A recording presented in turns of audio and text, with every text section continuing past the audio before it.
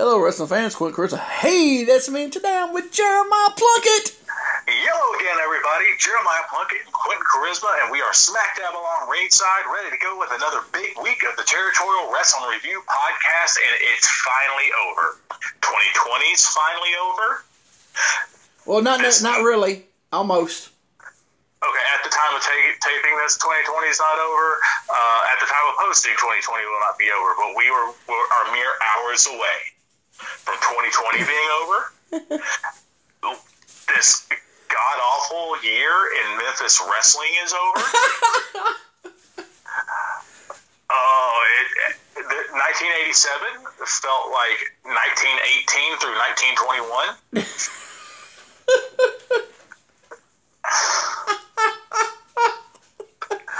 Okay. With every new year that brings hope that things will get better. It's going to get better on here because without a doubt, we're going away from doing a whole year and one promotion. Because obviously that was a good idea at first until we actually did it. Let me tell people, Territory Days were awesome. But I think every territory had some down parts in a year. So, somebody tells you, whatever year was a banner year. It might have been a banner year, but it wasn't 12 months of a banner year. I can tell you right now. Because, especially 87, Memphis, it had some highs, and boy, I think it had more lows than highs. What do you think? So I'm sure that some of the stuff in the house was great. You know what I mean? But the TVs did not reflect that. I gotta admit, that's probably true, because I started going to quite a few shows in 87 toward the end, maybe like Summer On, and the house shows in Nashville, Tennessee were really good. So, but yeah, TV didn't. House shows might have been really good at all the cities and stuff, but the TV, yeah. So, but that's, Memphis TV, was the standard, but man, whew, that's rough. I'm just glad this is the last one. Because next week when you listen to us, it's going to be all new format. It's just going to be basically some of the best matches, feuds, blow-off matches, whatever. We're going to watch them, review them, and go from there. Just something totally different. Yeah, and we're going to take turns. So we're going to take turns deciding, what match we're going to watch for the following week, and we'll announce it each episode. And we don't go over this with each other, right? Because these are matches we personally think are great. Quentin and I, while a lot of our feelings on wrestling overlap, we also have vast differences. So, and we probably have vast differences to the people listening. Yeah. So the goal of this is to not only educate people about wrestling, not only just to take a break from the lows and only watch the highs, because these are our personal favorites, but it's to hopefully turn somebody on to a new style of wrestling that maybe they weren't into. Yeah. Like I said, I never watched old school 80s or 70s wrestling when Quentin and I started tagging. And now it's one of my favorite things in the world. Yeah. And Quentin turned me on to that. And so I'm hoping to do like he did to everybody else. And actually, you kind of did the same to me, because I never watched PWG or Chikara, because I actually just called it Chikara. Man, how many times did we watch King of Trios 06? Yeah. So, and just die laughing. Yeah. So, you kind of changed my way of watching stuff too, when we first started teaming up. But, it just, I'm going to try to find stuff that I've read about and never really got to see, because there's so much stuff out there now. So I want it to be not only something that, it's a favorite because I've read about it in the magazines, through the years growing up, that I want to watch it and see,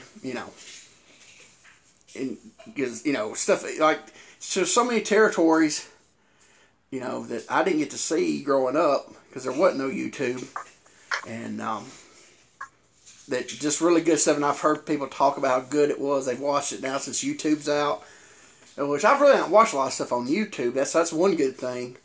So a lot of this stuff's going to be new to me. And then a lot of it's going to be stuff I have seen that's, my top 10 list and stuff like that. But anyway, so next week, JP, you're going to go first. So let's let everybody know what is your pick for next week going to be. Okay, so the match I have chosen, the YouTube channel you'll want to go to is Classic Wrestling. The match takes place in Comiskey Park in Chicago, Illinois on June 30th, 1961. I went way back in this one. Holy smokes! I thought you were going to say like something like in the 70s when you said Comiskey Park. Like, oh, it was one of the 70s Comiskey shows. You went to 60s. Holy smokes. Buddy Rogers versus Pat O'Connor. Oh my gosh. This match is so fun to watch. And I hope you think so too. It is black and white, of course. We get a little intro from Mean Gene Okerlund introducing the match before they go to original commentary. The quality of this is shockingly good. So I think you're going to enjoy it. But yeah, 1961, Comiskey Park, 2 out of 3 falls, Nature Boy Buddy Rogers and Pat O'Connor. Is it the full match, or is it clipped? I believe it's the full match. I think they cut out, because there's a rest period between the falls. I believe that's cut out. And actually, that may not be, now that I think about it. It's been a little while since I watched it. Mm-hmm. But it's 28 minutes long, so It may be the full match. Cool. But yeah, man, it's good stuff. All right, so folks, next week, that's it. We'll be starting it off with the bang right there. Oh, and my favorite thing is this footage. You know how you watch a lot of the old black and white footage, and it seems sped up? Yeah. If this is sped up, it's not super sped up where you could set yakety sax to it and it looks like a comedy. Yeah, a lot of the ones from the 50s are like that. You find them out there, and yeah, it's sped up, and it's got that same announcer who just buries the talent. Yeah, and just you're watching it, and I don't know. It looks like these 45-year-old men are luchadors. Hey, is this for the NWA title? That I'm not sure of. I'll look it up and find out, and I'll do some little research on it too. Yeah, I'm going to research on it as well because I want to know leading into the match. Now, I know in the 60s there weren't strong storylines like this, but I was going to see if there's any story going into it through the previous match and all that stuff. Yeah. So we can bring that up. But yeah, I'm excited. I watched. I was going to go ahead and watch it today, and I said, no, I want to watch it fresh and take my notes fresh. Yeah. But I did see a little clip just from right at the beginning, and these guys are so good. Yeah. All right. So we're gonna know what we're doing next week. So everybody, come back next week. If we didn't run you off, if you're still here, this. If you've made it through 1987 CWA Wrestling, you deserve a medal. Yes. Probably a Purple Heart. And a fat check, and it'll be in the mail. So just be sitting by your mailbox waiting. Checks in the mail, and we're going to gift you some oceanside property in Arizona. There you go. All right. So back to the fun stuff. All right, this is the 50th show for us. So this is our last show of 2012, 20? I said 20. Never mind. All right, here we go. This is the Memphis CWA TV show from December 26, 1987. Evansville, Indiana feed. That means it was taped in Memphis on December 19th, 1987. There's no show opening. It just goes straight to the desk, and we got Lance with a greeting with Randy Hales sitting behind him. He said he's filling in for Dave today. So, okay, real quick. 2020 strikes one more time before we're done. It could have been worse. It could be Big Jack Eaton.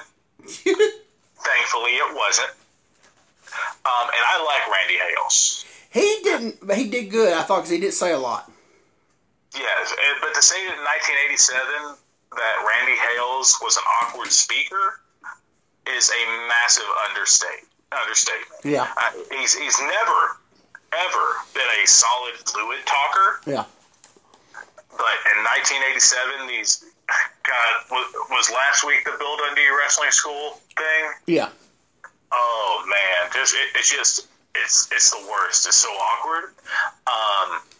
But you're right, as we will see going on, because I wrote this right when I saw Randy Hales. But you're right, he didn't do bad. He doesn't have a natural delivery though. Yeah. Yeah. But yeah, so when I first saw this, I was like, this may be worse than Big Jackie, just because he stutters and stammers, which on this podcast saying that's ridiculous, but he stutters and stammers, and he doesn't have a broadcaster's voice. Yeah.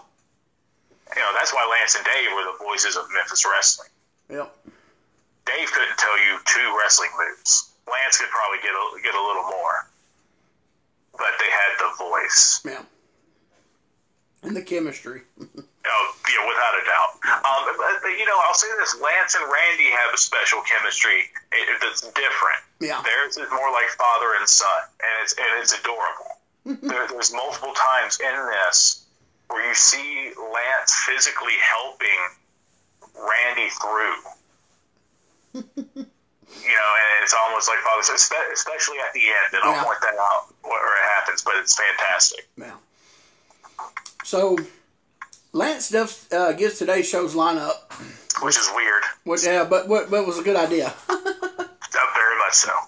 It's got Jimmy Jack Funk there today. We'll have Jeff Jarrett taking on Hector Guerrero, the Bruise Brothers, and a lot more action, and some interesting tapes.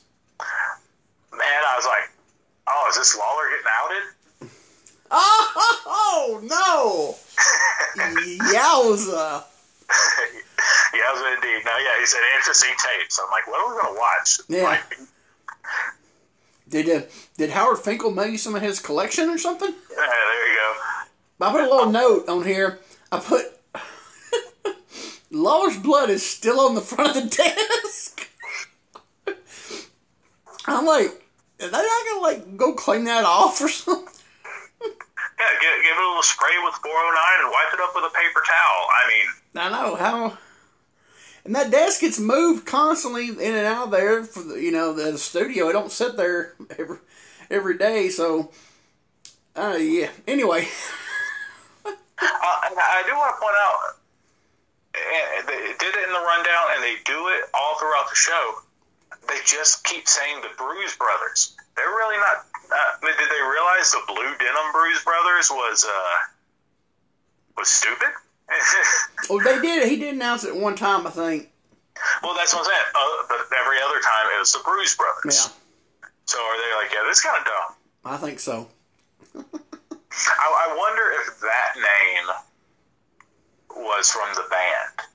If the band came up with the name, and they're like, oh yeah, it's great, but not really. I don't know. You know, because it's big to have, a band of that caliber on your side. Yeah. So you don't want to tell them their name's terrible. Yeah. But their name was terrible. Yeah. So we'll just mention it 2 or 3 times maybe if we're lucky. All right, so they cut the break. They come back from the break. Lance, and out comes Hector Guerrero with his guitar singing. And singing Santa Claus is Coming to Town. He's in full gimmick. He starts to... He tells the kids there ain't no Santa Claus. Wait, he wasn't singing Santa. He was singing Feliz Navidad. Well, I'll skip that part. Well, he said it when he first come out. Then he said that He's tired of the United States has still stole everything from Mexico. They stole Christmas, and he said, "This y'all copying our songs." And then he sings Feliz Navidad, and hey, it doesn't do a bad job with Feliz Navidad. No, he didn't ain't bad. And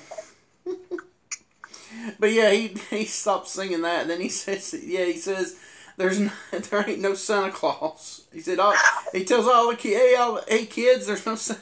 Then Lance just turns around and walks off. I mean, can you imagine how many letters the studio could get? Oh gosh, they probably got in so much trouble. So Hector, I told you Hector's kind of jumped the shark for me as far as his promos. Yeah. However, like I do have, this was better than some of them have been. This has been better than last week's, definitely. Yeah, he's just got too many gimmicks. It's like when you see that guy go to the ring and he's got a robe and a mask and like a kendo stick, and he takes off the mask and has face paint and he blows mist. You know what I mean? It's just like he's got like 3 belts, a pair of chaps for no reason that you couldn't see because of the robe, and a cowboy hat. It's just like it was too many things. You know, if he would have stuck with either like just being the salesman or just being the singer, you know, or there's something else he did. Well, I guess the salesman kind of goes into both the salsa and the hair cream. I would have liked if he stuck with one for more than 2 weeks. Yeah, that too. But like we see him come out with a guitar, and my thought was, he's gonna start El Kabonging people. Yeah, they never did. You know, as a matter of fact, if he would have called it El Kabong and yelled that when he did it, it would have been tremendous. But like he keeps going. It's like ADD of gimmicks. Yeah. Beyond that, like he's always entertaining, but just sometimes it's like, oh God, it's so much. It's too much, yeah. But he always says something hilarious. Yeah. Called us the United Steelers of America. Yeah, United Steelers of America. That was pretty funny. But I love he just grabs Lance around the neck and said, "You know, you're still my favorite chicken skin." Yeah. And when he told the kids there was no Santa Claus, that popped me huge. That's the ultimate heel move. Wasn't it?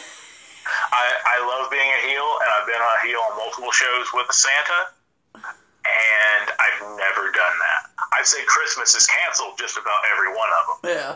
And I've left a Santa Claus laying, and I've been chokeslammed by a Santa Claus. Yeah. The Santa Claus was 6'5", by the way. It was amazing.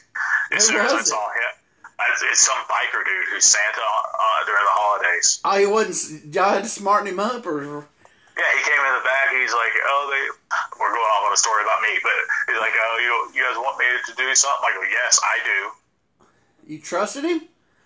It was a choke slam. I said, come up behind me. I'll turn around. Just put your hand on my neck and grab my butt. I said, I will do the rest. And I jumped as high as I could for that man. And we were main event, and I just laid there while people left. I'm not getting up from a Santa Claus choke slam. No way. Oh, you saw that till everybody leaves the house, yeah. Then Hector says, Lance says, don't be knocking the way we celebrate Christmas.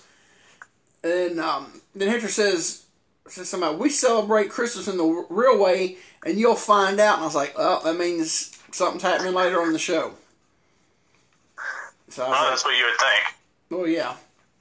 I know, yeah. That's what I was thinking. I was like, okay, he's going to come out there and beat up Santa or something. So I was like, okay, there's a seed planted there. Yeah, you'd think. That's what I put. So I said, so I guess we'll find out later in the show. Okay. Then we get the first match of the day. It's T.J. Khan versus Freezer Thompson. No Mark Guerline out there with him. And I'm very upset about that because, like I said, the first time I saw Mark Guerline, I was like, this is really cheesy. And then the more I see Mark Guerline, I'm like, this is the right kind of cheese. Yeah, the right kind of cheese. Okay. hold on. Let me say this real fast. Jerry Calhoun's the referee for all of the matches as usual. Okay, did you notice how they spelled T.J. Khan?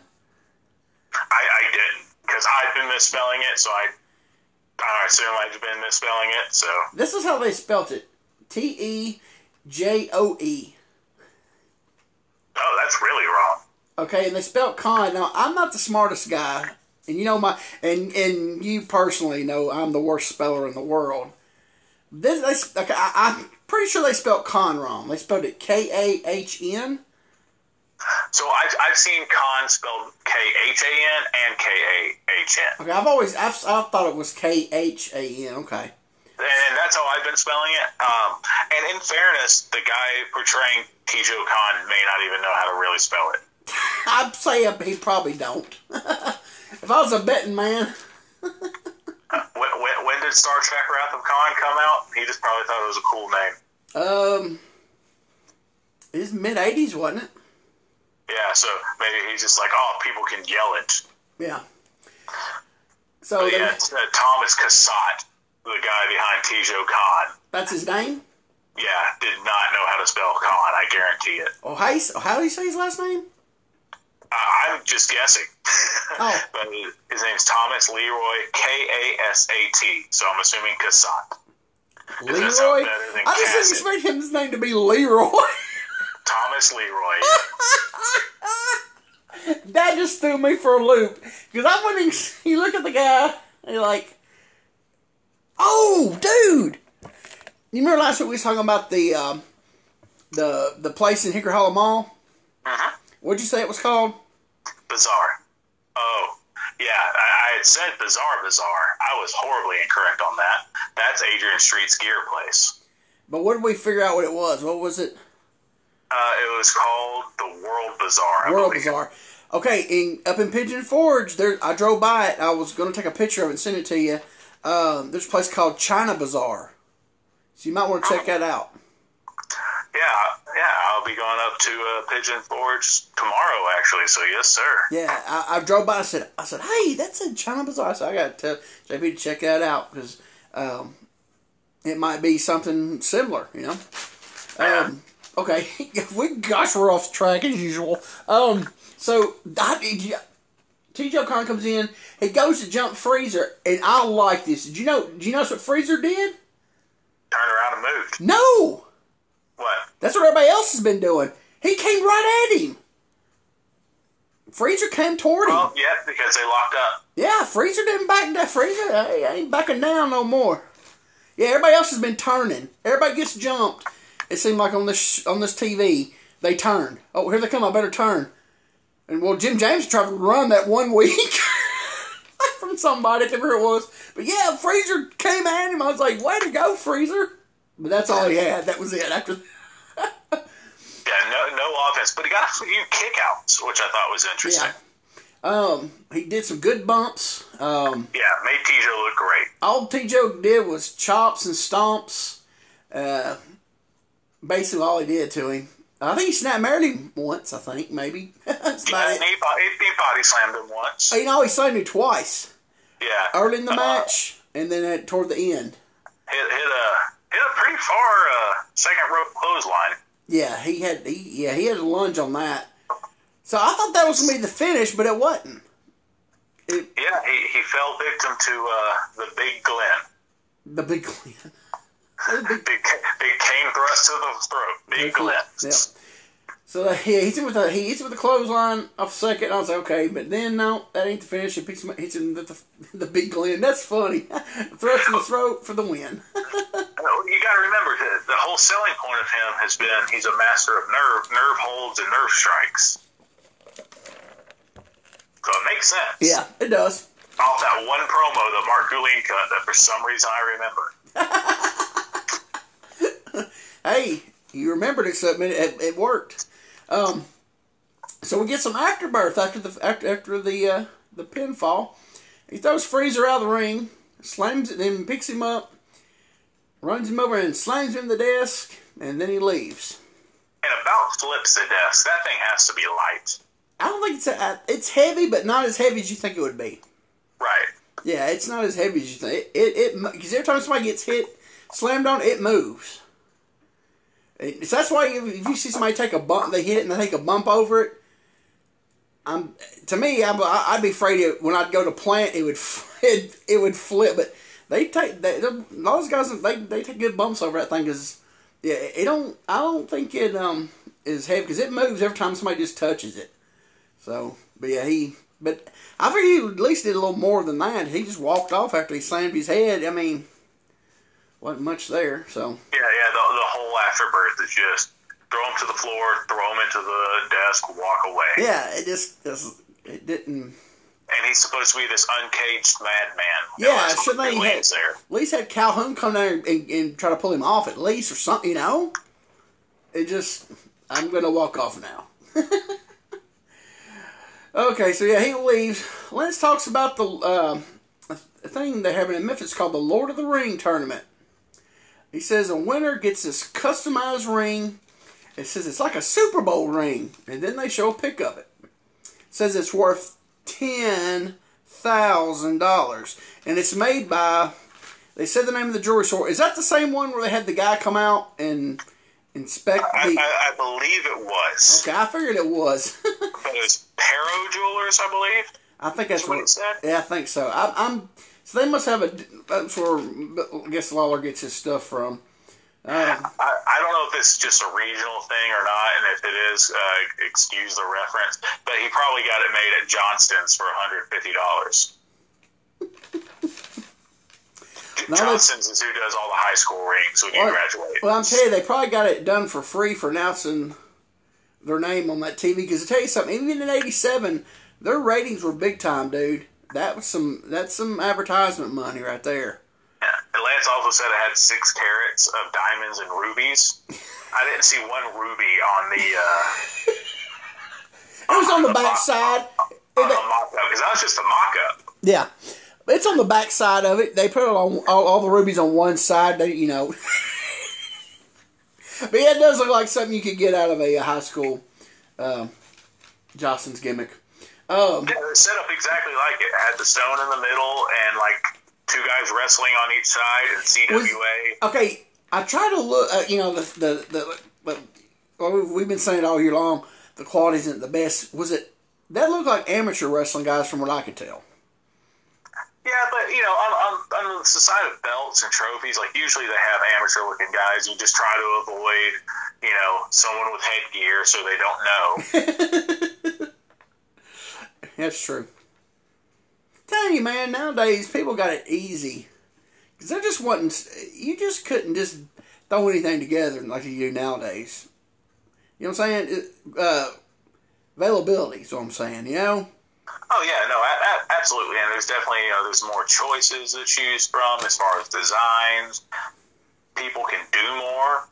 Yeah. Because you got to think at one point casting a belt wasn't possible. That Fez's belt was made by a jeweler. Yeah. Yeah. So it's definitely when I go to a show that has a terrible belt or a replica belt, I'm like, guys. You can get a pretty good custom belt for $250. Yeah. Invest in yourself, dude. I mean, even up in the '90s. Oh, in the 2000s. No, I'm talking in the '90s though.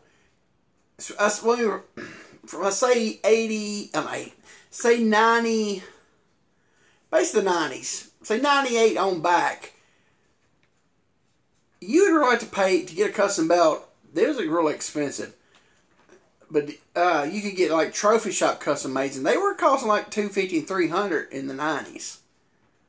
But right around 2000s is when it really you could get, a good custom made belt that didn't cost over $500. You know what I'm saying? Yeah. But in the '90s, it was still expensive to get a custom made good belt. I mean, they were like J-Mar was charging almost $1,000. Anywhere from $600 to $1,000. Yeah. So it was just so you still saw a lot of people using trophy shop like homemade belts even into the '90s. So, but anyway, getting back to that, I think they probably switched to get their name put on Memphis TV. Even in '87, the ratings were still just crazy. So I wouldn't be surprised if they just, because they, they probably told me, we'll mention your name on there. Like you said, that ring probably cost them maybe $100 for them to make it, if that. Yeah. So, because the guarantee is a cubic zirconia. They bake rubies if there are any rubies, and just an engraving. It was a high school class ring. Yeah, basically, yeah. So they basically got it for free for just announcing their name on Memphis TV. Put it this way, the jewelry store got the better deal because the advertising on Memphis TV on that TV show is outrageous. And even in 87, I keep saying, but but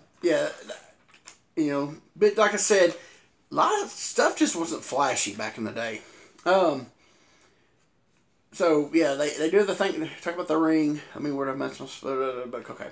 And the first round match happens to be Jerry Lawler and Curt Hennig. So they go to the not just Curt Hennig, AWA World Heavyweight Champion Curt Hennig. I'm sorry, and the belt, but the belt is not on the line in this tournament. It's he's not defending his belt in this tournament. It's he's just wanting it because he wants that fat daddy ring, baby. That's it. Well, I tell you, what he wait. I tell you the reason why he wanted this tournament because he wanted to win it because he heard it was worth $10,000, and he's like, man, I could win that. Then I could go pawn it and make up for the paydays that Vern's jipped me on.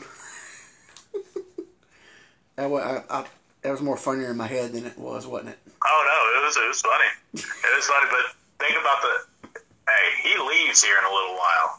Think about the paydays that Zbyszko was getting. Well, he's family, so, who knows?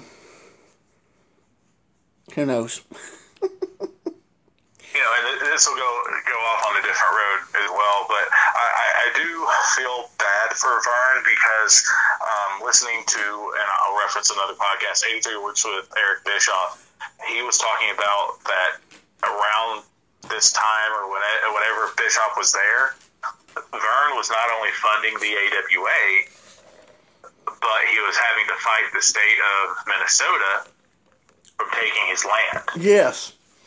Yeah, a lot of people don't realize that. So, people talk about the AWA payoffs going down, and they did, but it wasn't just because AWA started doing bad. As a matter of fact, if Vern didn't have to fight this, he probably could have weathered that storm. At least for a while. Yeah, I mean, he would have had to give up some of his control, on booking and bring some exciting people in. Yeah. But, I mean, he still was a stronghold, in Minnesota. Well. He had his areas where he still did pretty decent. Yeah, he could have lasted a lot longer. And he could have done it to where Vince may have offered to buy it again, and he might have taken it at that point. Yeah. But he could have held out a little bit because, like I said, he had his strongholds in his areas. Yeah. And at the time, he was starting to get some talent leaving. He was getting talent from NWA that was leaving. He had good talent. Yeah. 87, 88. Adonis was in at one point. Let's see, he had the original Midnights. I'm not sure on the years, but I'm just thinking NWA talent that moved out there. Wahoo. Wahoo finished his career there pretty much. Yeah, Manny went there after he left Memphis. He had Bad Company. Yeah, the Rockers went back. Yeah, so I mean, he had good talent, and probably somebody other than he and Greg booking would have been great. Yeah. Well, see, a lot of those guys didn't stay that long because of the payoff. So they went on Ronnie Garvin was there. Yeah. He was at a little stop there because he beat Greg Gagne for the AWA TV title, wasn't it? I think it was. Maybe. Yeah. But there was talent. It's just those guys left because the money was... Rich was there. Tommy Rich was there during that time period. There was talent there. Just they didn't... The booking and the money, and then they left. It would leave, But yeah, that whole... Vern couldn't cash flow a down house anymore. No, yeah, a lot of people know that. Yeah, he was fighting the state for what's it called, eminent domain or whatever. They were trying to take his land. Eminent domain, yeah. And they said he fought him for several years and years. Yeah, as long as he could. But that's basically why he ended up, like, you know, in a nursing home and stuff like that. Like, he ended up broke. Yeah, because he had this giant palatial estate, you know, and it's like a nice house on a whole bunch of land. It was a big farm, yeah. And they took it. Yeah. Yeah, he tried to, the story I heard was he fought him for years, you know, and basically just drained himself dry because he was, you know, he was getting the money, still getting the money from the AWA, but the last, you know, 3 years, that wasn't even keeping it afloat anymore because he was trying to still run full time, and basically what AWA money would run out, the ESPN money for AWA, the ESPN taping money they'd get, yeah, it'd run out short, and he said he'd take money out of his own pocket, and yeah, finally it was a lot of things that hit him all at one time. It's really sad because at one time that was really the talent that he had, you know, in the 70s and up to the early 80s. I mean, was really good. So it's kind of sad how it ended for him, you know. Yeah. So. But, you know, with that said, so we come back to the Mid-South Coliseum. I'm just trying to say, I didn't have a good segue, I'm sorry. I was trying to think of one and couldn't get one. But hey, it's the last show of the year. We don't care. But we get some cool footage, man. We get just about the whole match. I think we get the whole match. That's what I'm saying. It looked like it might have been the whole match. And Hennig and Jerry Lawler, and dude, this is good. Yeah. Hennig starts out, jumps before the bell, starts the heat. Yeah, hits a little sucker punch. They're doing a standoff and just bam. And just starts the heat right there. And Lawler's got his selling boots on. And man, when Jerry Lawler wants to, he's the absolute best. Oh, he's definitely one of the best. He's definitely one of the best at everything when he wants to. And that's the whole thing. It's when he wants to. We'll see him on TV acting a fool and being kind of lazy.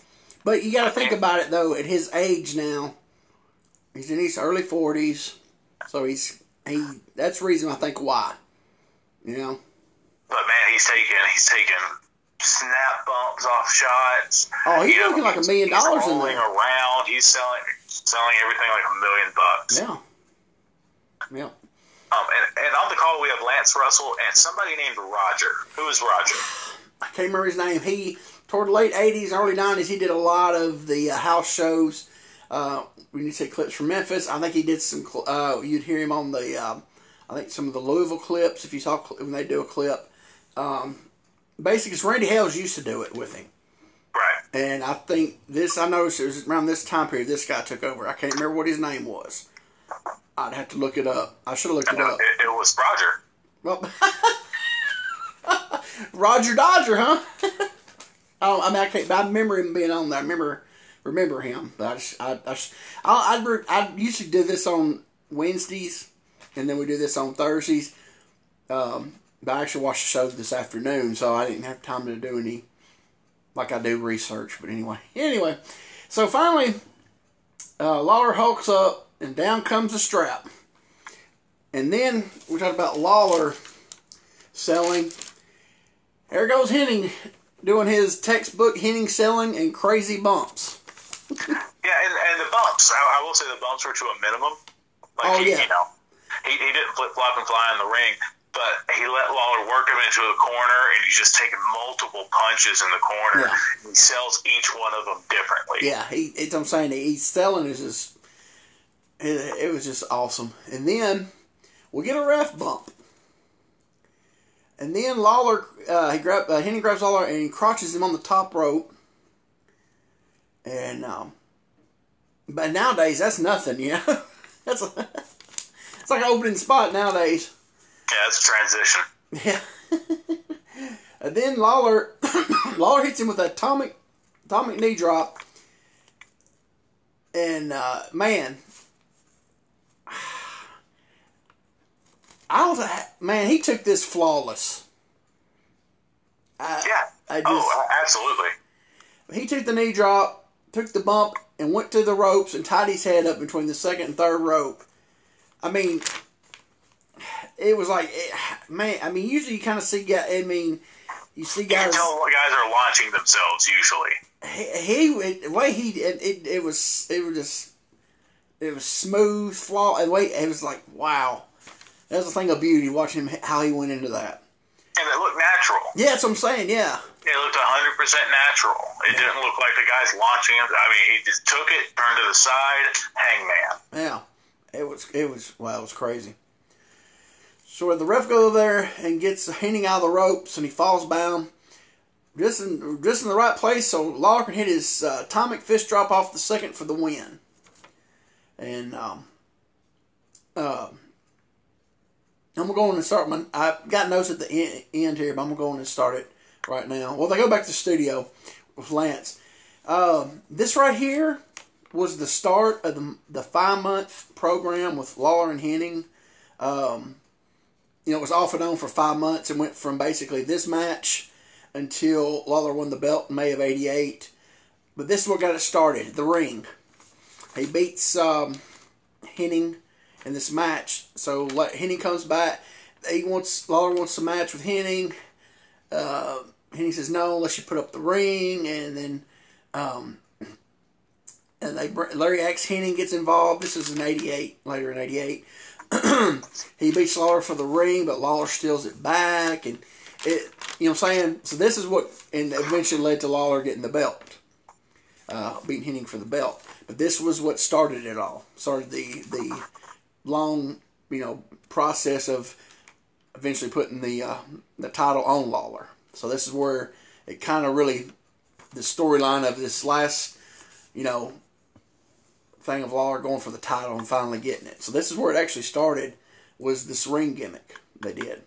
So, which was very interesting. Because I forgot about the tournament. I just remember Lawler had the ring and won it, and then Hennig come in, wanted, he'd only give the match if he put up the ring. I remember that because I actually had that match on tape when he brought his dad, Larry Hennig, in. Something I noticed, I'm sure you noticed too, the crowd. The crowd was very bad. Yeah, it wasn't great. No. They were loud. Yeah. Oh, when he pinned it, they popped. They popped. But the thing I know, because remember I always told you that December, the houses in the territory always went down until Christmas night. And this actually match was I wrote it down. It was held on Monday night, December 14th is when this match actually was. There might have been 2,000 people there. I've noticed when Memphis houses were down, you had the ringside seats, and then you had that area. It's still kind of like it's like the mid-risers. It's not in the upper ring, but it's that like mid-riser area. I think they call it the lodge area or whatever. Those tickets were still high. And when the houses were down, if you ever notice, there's hardly ever anybody in that section. It's like you have your front row regular section people, and you have your upper deck people. That middle section, it seems like there's never hardly anybody in there. And on this one, from what they didn't have really, on the hard camera side, you could tell there was maybe in that one section on the hard camera side, you maybe had about 40, 50 people in that, But it probably might have maybe had 2,000 if they were lucky in that Coliseum that night. So. Yeah, it was definitely a rough night for them, but I would say that him beating the world champion got word of mouth, so I bet that the house is better next week. I don't know. Who knows? I just know one thing, but if you watch the way him and Lawler worked, you think that place was sold out. Yes, absolutely. Now, they only go like 5 minutes. Yeah, but still. It was a solid But what they did in that 5 minutes was top notch. 100%. Yeah. Alright, so let's see. Where am I at? Okay. They cut the break. They go to Lance with the first Evansville rundown. It's for Wednesday night, December 30th, 1987, Evansville, Indiana, at the Evansville Coliseum. He says we got Scott Hall versus Bobby Jaggers with Nate the Rat. Nate the Rat comes in and plugs the match, but we have no Bobby Jaggers. He wasn't at TV last week, was he? He was not. Okay. Then he talks about they're going to have a cage match with Bill Dundee versus T-Joe Khan. T-Joe Khan. Leroy. That kills me. So then they go to a taped interview match plug with Mark Galene and T-Joe Khan. And now I'm happy. Mark Galene is on my TV. Yeah, he actually is doing the card gimmick thing. He's not at the studio. It sucks. He does a little one there, and what do you say? T-Joe Khan's gonna beat you like a dog or something like that. Yeah, and he says. So the way he speaks about it. First off, Lance makes sure to let us know it's not just a cage. Yes, the big one. Big cage. It's the big cage. Yeah. And he says, I guess in their last match, Dundee did a lot of running around. But you will not escape T-Joe Khan in the cage. There is no place to run. Yeah. Yeah, he said he ran all over. T-Joe Khan chased him all over the Coliseum last week. Oh, man. Yeah, Lance said the big cage. Yeah, and that thing was a monster. It was a big old cage. I'm assuming when he says the big cage, he means the Hell in a Cell without a top. Yeah, the one that did the hair match in. Yeah, because that thing is probably bigger than the Hell in a Cell. That thing's a monster. I think it takes up more room inside the barricades than Hell in a Cell did. But yeah, because it's wide. The outside, there's a lot more room on the outside, I think. So much room for activities. Yeah. Then he says, then we'll have Jeff Jarrett taking on Hector Guerrero. And then they cut back to the studio. For the second match of the day, we got Jimmy Jack Funk against David Johnson. Basically, Jimmy Jack Funk, it's all heat on Johnson. He picks him up and drops Johnson on the top rope. No hands. Did you see that? Oh yeah. He put it. He didn't grab anything. There was no hands. It was like, ooh, dude, hands. David Johnson, like most of the job guys, has limited training. And he is very. I think the word I want to use is eager. Like he won't slow down. No, he don't. He does. He actually gave him a little something. He fired up on him and tried to hit the Dundee cross body, but there was nobody home. Funk picks him up and hits him with the Texas Twister for the win. And then he goes over to the desk, straight to the desk, and yells out, "Lawler, I'm coming for you Monday night, and you're going to regret hearing the name Funk or something like that." Then walks off. Only thing I got out of it, I put some notes on here. Only thing I got from this match is we haven't seen David Johnson in a while. No, and he hasn't been bulking up. Oh no, he hasn't been. He looks about the same as he was last time he was there. Yeah, he's definitely skinny. Yeah. And like he's still that puppy with with big paws. You know what I mean? He's got so much energy. Actually, I think he had new trunks. Because I don't think his trunks had David on them last time he was there, did they? I don't know about last time, but he has had, because I remember commenting on, he had trunks and he had a silver jacket. Yeah, he had no jacket this week. Yeah, he hadn't been on there since probably summertime. So yeah, but he hadn't, he hadn't improved. No, not what. Yeah, he does go. He tries to. I think it is his problem. Well, in the past, we've seen him try to make his own comebacks. Yeah. Like not selling and just start punching the heel. And I'm like, you're gonna die, kid. Yeah. So they cut to break, and then we go back to Lance.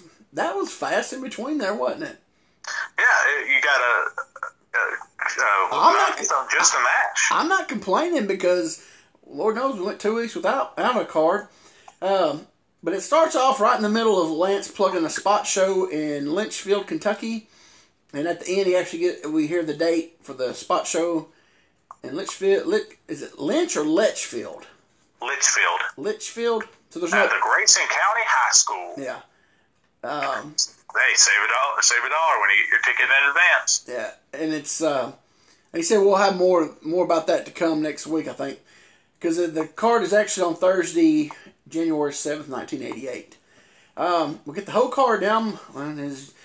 One more time for the last time. You ready to get the whole card? I sure will. We've got the Nightmare taking on Jimmy Jack Funk.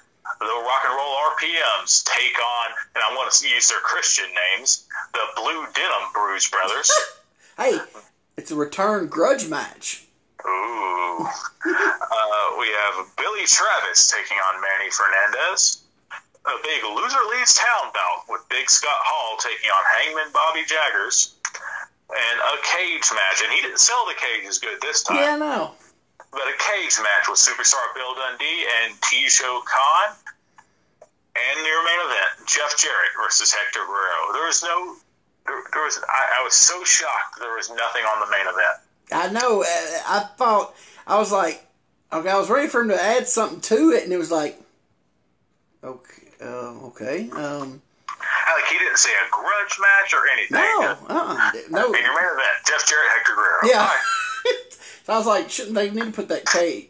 I bet they switched it around, put the cage last, probably.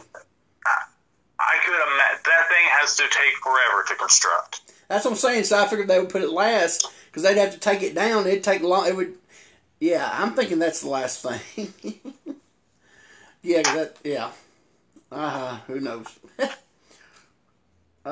Actually, that thing. I remember it now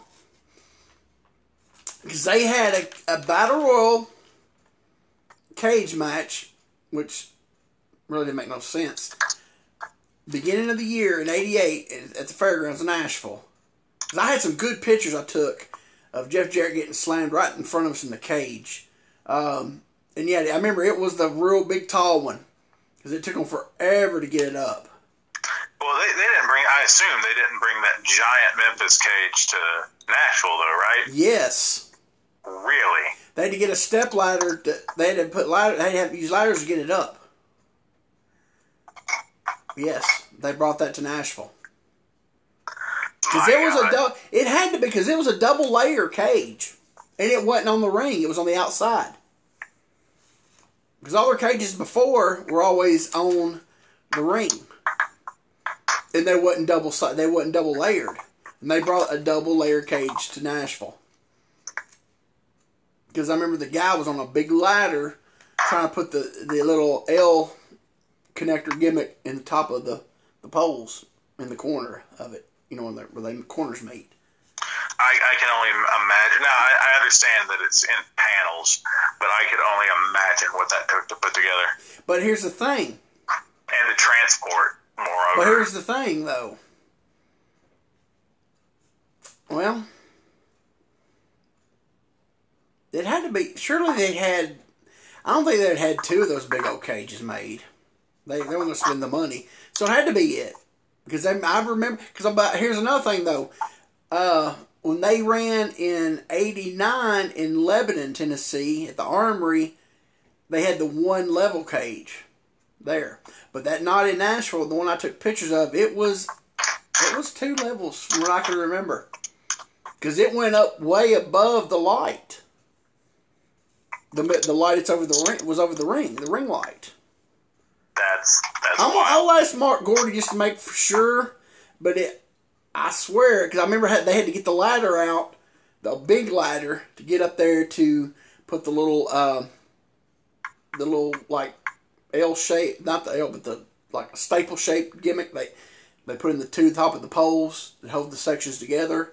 Yeah. At the top, and I'm pretty sure they was on this gigantic ladder, putting them on. And it was off the ring. It wasn't up on the ring. It was like, because when he threw Jarrett out, he threw him over right in front of us. And we were on second row, 19 and 20. So that's a good, oh my gosh, 10 foot away from the ring. Because they used an 18-foot ring in Nashville. And I think Coliseum's was 20. At one time, I know they used a 20. So, Be interesting. I tell you who would know exactly, Paul Neighbors Jr. Because his dad's the one that did the ring and held the ring in the cage and held everything around. So he would definitely know. But anyway, oh crap, I just looked down, we're blinking, we're about out of time. So we're going to take a little break here and we'll be right back, folks. Hello, wrestling fans, Quote Charisma. Hey, that's me. It's almost New Year's. It may be New Year's by the time you listen to this. Who knows? But anyway, do yourself a little something special for the New Year's and get you a gift. And where you can go get that gift is at crowbarpress.com. You can get you a book, a DVD, a picture, a poster of a fabulous wrestling event from the days gone by. You know, to me, I'm not a book man, but I know somebody who loves books, and that's my good buddy Jeremiah Plunkett. And I've highlighted 2 books to go over this week. And like Quentin said, ring in the new year by getting somebody the gift of knowledge. If it's a wrestling fan, introduce them to something that they don't know about currently. The 2 books I'm highlighting, the first I will go over, we're going to take a trip to Canada. The book is Pain, Torture, and Agony by Ron Hutchinson and Scott Teal. It's the autobiography of professional wrestler Ron Hutchinson, and while in the States you may not know who he is, he was a trainer of some of World Wrestling Entertainment's biggest superstars and is hailed as one of pro wrestling's unsung heroes. This book is a compelling inside look at the tough world of pro wrestling, but told in an informative and humorous manner. Ron Hutchinson takes you on an exciting 4-decade journey into the wild, no holds barred, wacky and amazing world of pro wrestling. This man trained, let's see here, Trish Stratus, Beth Phoenix, Gail Kim, Christian, Edge, Johnny Swinger, and Joey Legend. So, this man definitely has a pedigree, and he's got a story to tell.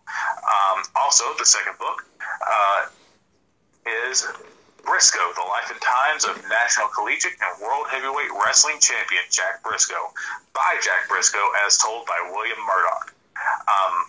So this is actually the second edition of Briscoe, and it includes updated information, more than 230 photos pertaining to Jack's career, and is a testament to the life and times of a great man who lived life with humility and class.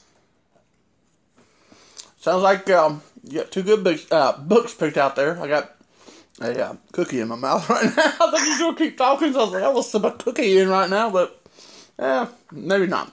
All right, folks, so go to crowbarpress.com, show Scott Teal some love, buy 1 book, 2 books, or just whatever it is, because you will find something that you would like, or the wrestling fan would like. All right, folks, we're back. I'm still choking on this cookie here. That's why you got to get chewy and not crunchy. Well, they are. It's those no-bake chocolate cookie gimmicks. But so I was trying to hurry up and eat it before you got done, so I put the whole thing in my mouth. And I can't believe you didn't say something on that one. But anyway. I was trying not to restrain myself. Anyway. So yeah, I was trying to hurry up and eat it before you got done, but that didn't happen. So that was the card for 12/30/87. So we'll go back to the studio. We got Lance Randy at the desk. What is it? You say something? No. Oh, we said something. Okay. Out comes Nate the Rap with Keith Eric.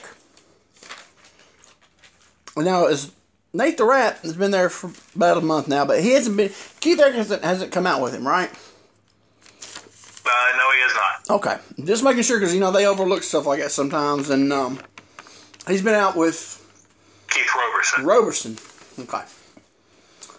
So Nate the Rap gets on there, tells Lance to get up. That he has something to say, and doesn't he steal a Jimmy Hart line right here? The old Jimmy Hart line said this is the best. Today's the greatest day of my life. That is a Jimmy Hart line. I have heard Jimmy say that. He said every Saturday on Memphis TV. Everyone he come out there and say, "Today's the greatest day of my life." That was the thing about it. And I think I think that's actually what he said. He said that he has Keith Eric out there, and that Keith's win-loss record isn't, what was the word he used? Isn't real desirable or something like that. Yeah. And he said he's going to guide Keith Eric's career today, and he's going to beat Scott Hall today. And then, well, Scott Hall, he already came out, didn't he, during this? Yeah, he's in the ring. I thought he was in the ring. I thought so. The memory came out. And so he's up there all of a sudden, and then you just see Nate the Rat talking. You don't see Keith Eric anymore either. Scott Hall comes out from behind, picks him up all crazy. Picked him up this crazy way, didn't he? Yeah, I thought he was going to power slam him on the desk. No, and he just kind of just drops him on there, look, kind of sets him kind of like. And then he says, so Nate the Rat's on the desk, and Hall says something, don't he? And then he turns back around. It's just something simple. It's like these people came to see wrestling, not to hear some idiot talk. That's right. And he just pie faces. Yeah, he turns around. Sorry, go ahead. Oh, I mean, that was it. He pie faces Nate the Rat over the desk. Yeah, he takes a back bump over the desk. And this whole time, I'm like, where's Keith Eric at? Has he ever talked to somebody in the crowd he knows? Somebody he works with over at the gas station or something? Like, where's he at, you know? And finally, after Hall goes back to the ring, then he runs over, and then he comes over to help Nate up. And Nate tells him to get the ring, go beat him up, whatever. So third match of the day, we got, I put Scott Hall's. I put an S on his name. Scott Hall versus Keith Eric. Keith Eric, he hits the ring and just starts wailing. I was like, wow. He starts just wailing on Hall, giving him gut shots. Hall's just sitting there, no selling him. Yeah, tremendous comedy spot. No sell. And dude, Keith Eric's pretty good. And he starts hitting slower and looking up and realizing his punches have no effect. And then Scott just drop kicks the crap out of him. Yeah, he does a standing drop kick. It drills him. And it's followed by a clothesline that took Eric's head off. Yeah, he ain't put his hands up. Did you see he put his hands up? I would have too. I'm not, trust me, I'm not knocking him for it. He was trying to save himself, yeah. If he would have put his... was headhunting. Yeah, if he would have put his hands up, man, that would have been bad. That would have been the finish, is what it would have been. Yeah, we call that the finish around here. Yeah, ain't that the truth? Gosh. Yeah, he drilled him, man. Yeah, I told him, I said, if it wasn't for Keith Eric putting his hands up, he would have no face right now. He does a few more moves, and then hits the running bulldog for the win. The whole match, Nate the Rat was yelling the whole time, wasn't he? Yeah, just losing his mind. Yeah. So this is my first. I remember seeing the name Nate the Rat, but this is like my first time like seeing him up close and hearing him talk. His voice ruins it for me. Because with the name Nate the Rat, you think like a mobster. Yeah. And the fact that he's dressed like Tony Clifton kind of helps that. You get that reference? No, but I'm sure... Tony Clifton was... I'm sure it's from a mob movie. No, he was Andy Kaufman's alter ego. Oh, was it? Yeah, he wore the tuxedo and the frilly shirt. Okay. I thought it might have been somebody from, like, the movie Goodfellas or one of those. No. But, man, I don't know. It's just hearing him sound like a guy from Boonville, Mississippi took it out. I don't know. Maybe I built it up in my own head. But, like, I expected him to, like, try to have a New York accent or something to go with his look. But, like... I'll get you over Boonville, Mississippi. Oh, let me catch my breath. Who to compare him to. I mean, he might even be country or Phil Hickerson. But at least you look at Phil Hickerson and you expect that voice to come out. No, it's any manager on the indie scene that says he's from a different country. Oh, that's the best. some old brother doing a sheep gimmick, and he's like, Allah Akbar.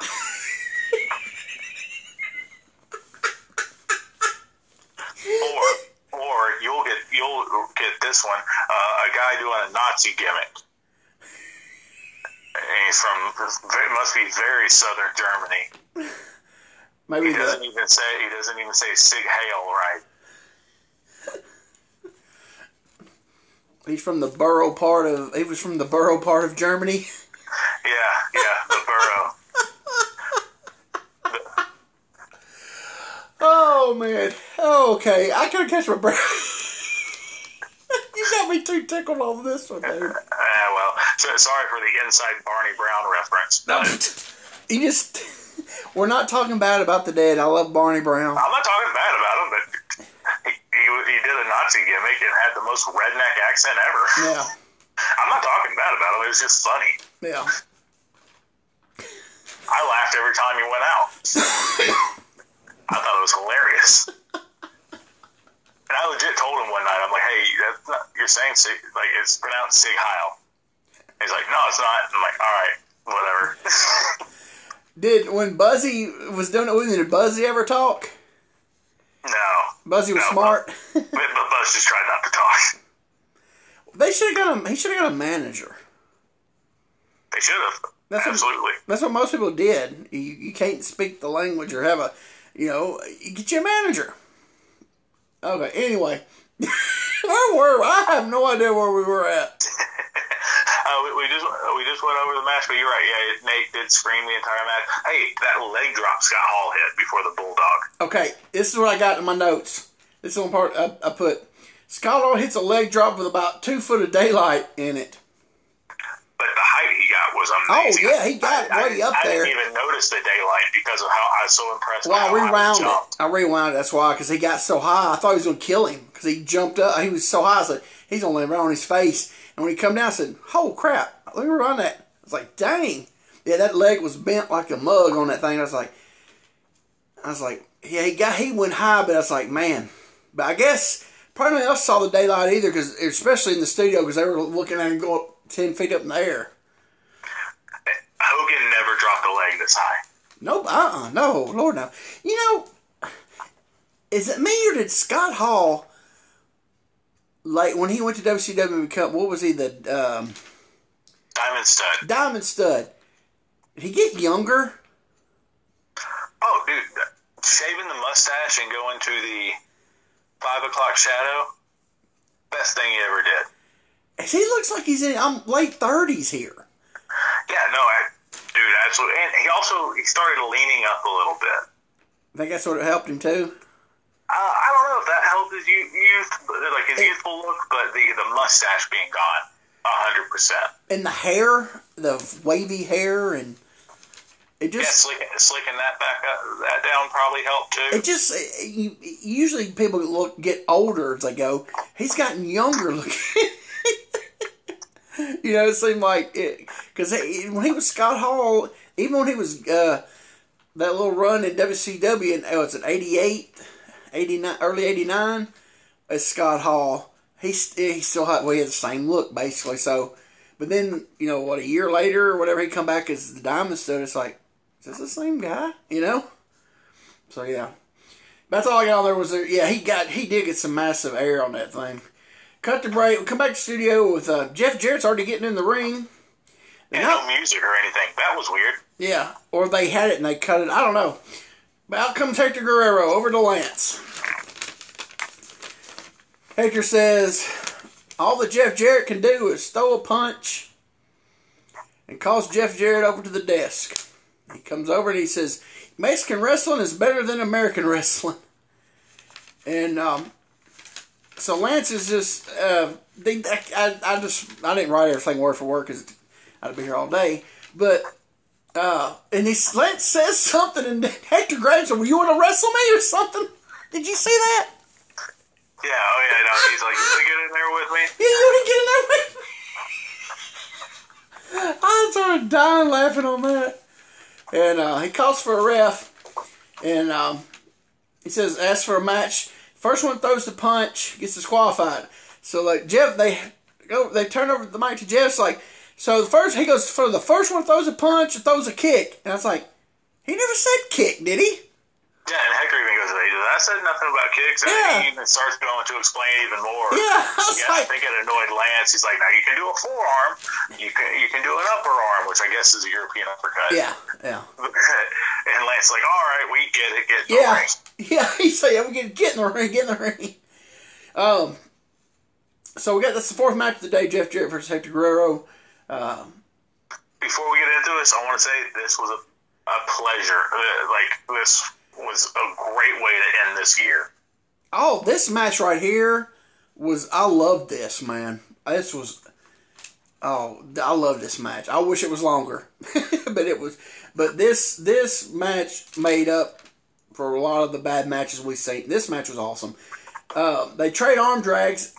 Hector did the Mexican just grab the wrist arm drag gimmick, and then Jeff did the regular American arm. Did you notice that?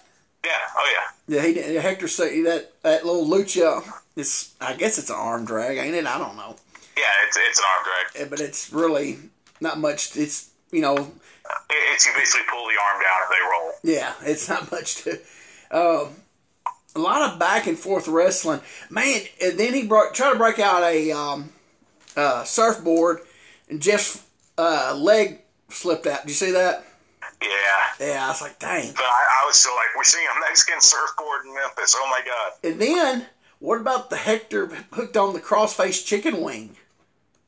Yeah, and it was deep. It was hooked deep. He looked good. He didn't do the. I love Bob Backlund, but toward the end, Bob got lazy with it. Oh Just, gosh, yeah. Grabbed the chin and had a hammerlock. Yeah, Bob Backlund, toward the end of his career, it was horrible. But yeah, when he first started years and years ago, it was really, really good. But yeah, this one looks good. Deep hook in the chicken wing, the crossface, and he couldn't quite get the hands grasped. But he had like two fingers that looked like hooked. I think he had like two of his fingers. It looked, for Memphis TV, that was like, what? We got a surfboard, now we got the crossface. I was like, well, this is crazy. He goes for a bow and arrow. He did a bow and arrow on it, and then, man, Hector took a big backdrop. Man, that was not massive. It was good because he just kept going back and forth. I love this. And before we get to the finish, because I know we're almost there. Yeah. I do want to point out some things that I thought were real cute. The schoolboy counter. So Hector schoolboys Jeff. Jeff, instead of just kicking out, gets on his shoulders and pivots around, and Hector takes an arm drag bump. Yeah, it was as good. This was so good. Jeff has a lying hammerlock on Hector. Hector works his way to his feet, grabs the high crotch for a slam while still in the hammerlock and backbreakers him. Yes, that looked good. And you already mentioned the surfboard, you mentioned the backdrop, we mentioned the bow and arrow, but he did the bow and arrow roll through into the pin, which I'm a big fan of. Yeah, it was good.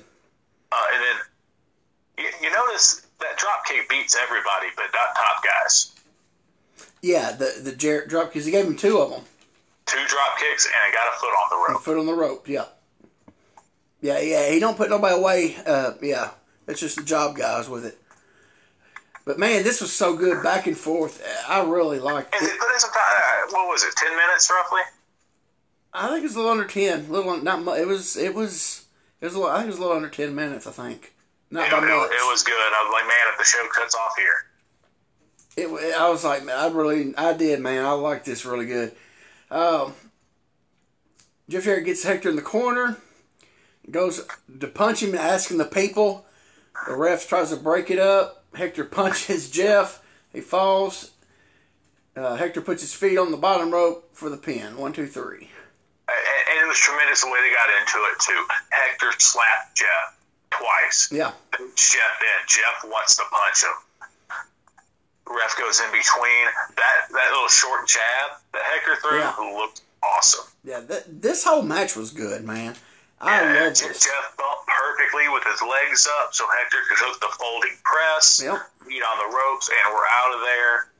And, Hector says something on the way out. Jeff complains on the way out. It was good. It was, man. I really enjoyed that. I put on my notes, really good match.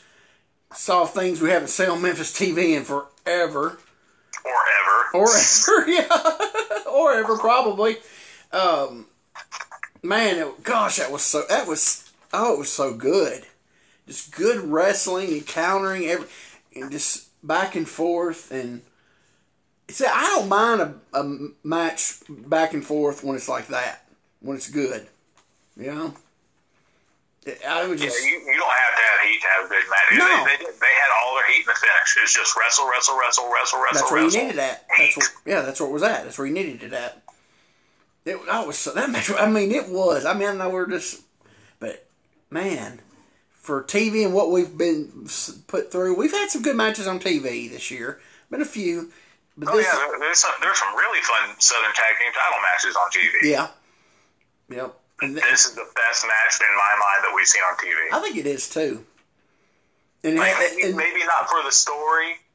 You know, it wasn't no big deep story or anything like that. There was no titles on the line, but just a match that you could enjoy and that you could not legit get heated, but like you see, you're like, oh, that dirty so and so. You know what I mean?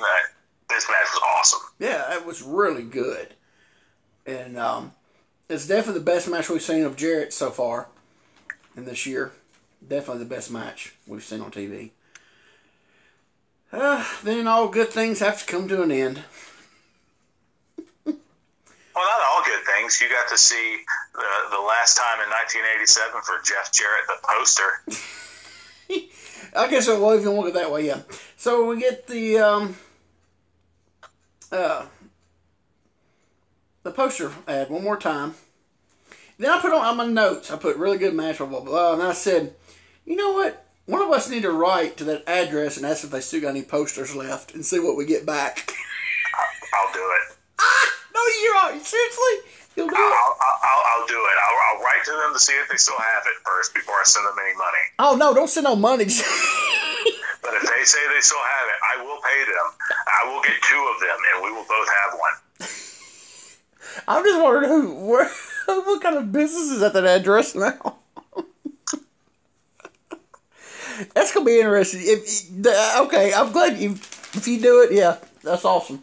If you do it, hey, and they said they have them, get us one, I'll send you the 10. All right. They'll be like, no, brother, it's 20 inflation. Okay, yeah. Okay, well, hey, if they still got them, I'll give you a 20 for it. I'm sure your wife will love that being up in your house. Hey, why not? Okay, so cut the break. I go to Lance for the last Evansville card of the day. Bill Dundee comes with the match plug, and did they just silence him and just use the exact same interview from his match plug from last week? Because he calls him a Chinaman. Then he talks about David and Goliath again. Yeah, it's the exact same promo, different sweater. That's what I put. The only thing worse than this interview is that shirt he's wearing. What? His black and gold sweater. It had like a big leather sewed-in sash going across it or something. Yeah, that looked like leather, like a sweater. He made some choices with his fashion, but he always has. I mean, his bedazzled bell bottoms. But they were in style when he first got them in '77. Yeah, but when he wore them 2 weeks ago in '87, it was a little different. Hey, he's thrifty.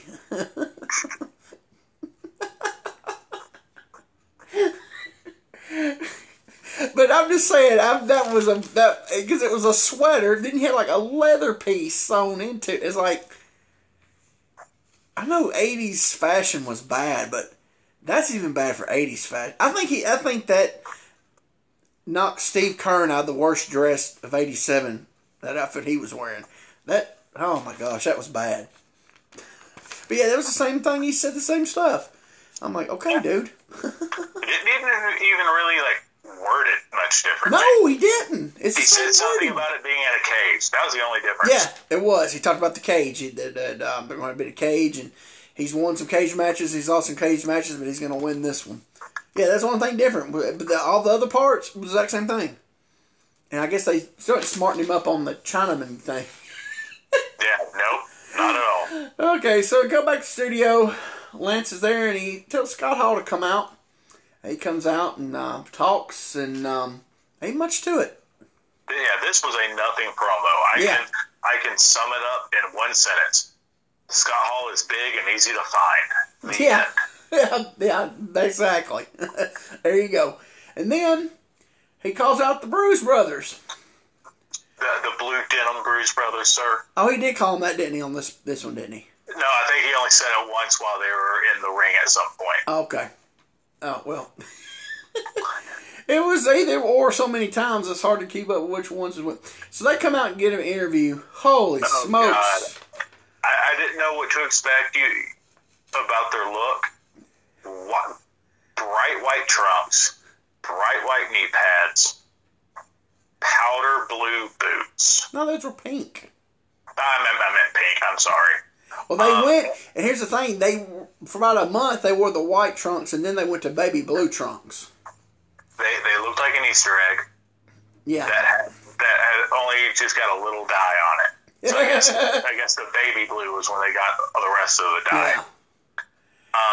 Yeah. So the Blue Denim Bruise Brothers, they have no denim on. Yeah. They have no blue on.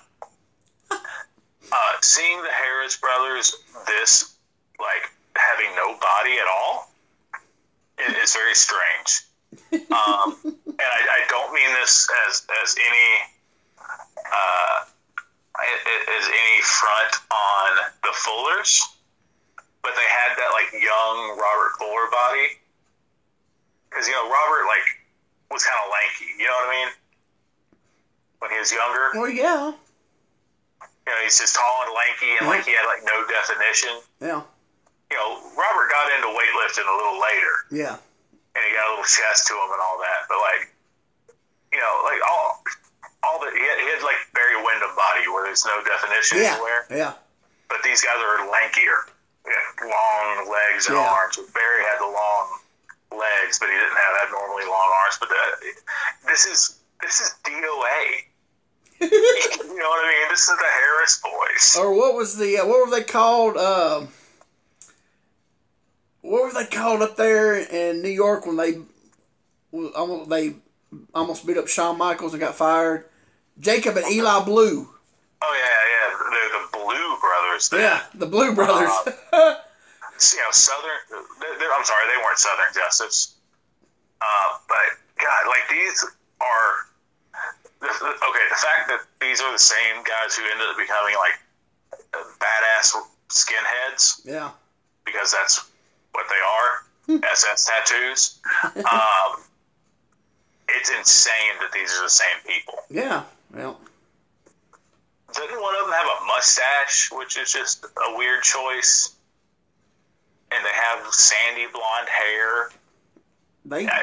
It's weird. Yeah, it's for what they turned into was really. And this promo is garbage.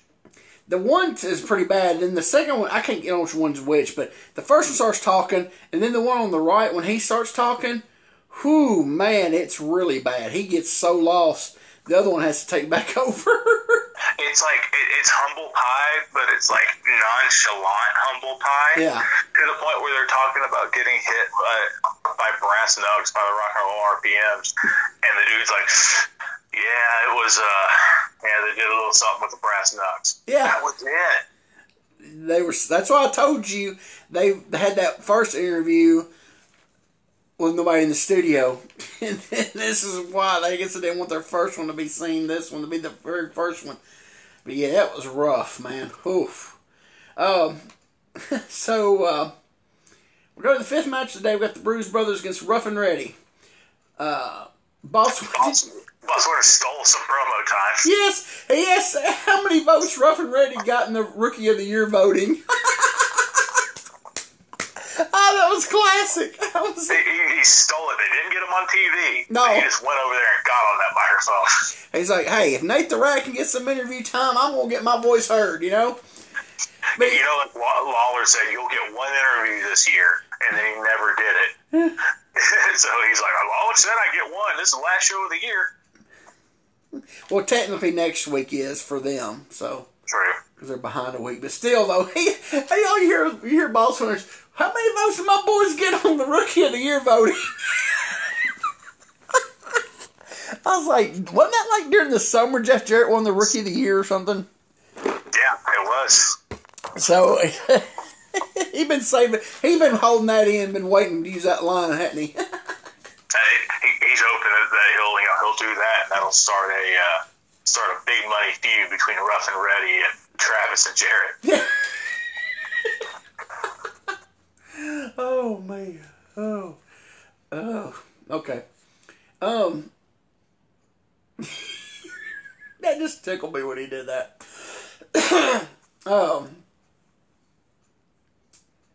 Where am I at? Okay. So Rough and Ready, they jumped the Bruise Brothers. That didn't work out too fast. No.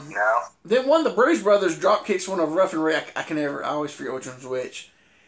And that was a horrible drop kick. Yeah, no, it was bad. It was one in the gut, 1 foot in the gut, one in the lower chest. And Rough and Ready's not tall. And I think he did on the shorter one on top of that. Yeah. Then later, little basically did some arm work. They tried to keep it simple. Then they did a tackle spot. Oh man, I actually came out of my seat laughing. They both took bumps on the tackle spot. So I have guys ask me to watch their matches sometimes, and I always try to if I'm asked. If a double bump ever happens, I stop immediately. Because it looks ridiculous. Now that's just anybody. The fact that the giant blue denim Bruise brother thought, I believe Reddy was in the ring. I think it was. Who's the skinnier one of Rough and Ready.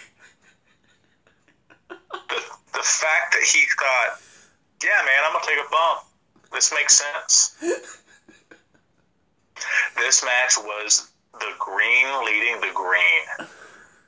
It was not. It's bad. Rough and Ready for job guys are not bad, but they could outwork the Bruise Brothers so much. At one point, Reddy takes over Ron with a headlock takeover. Yeah, he did. He AET'd him with a headlock takeover, yeah.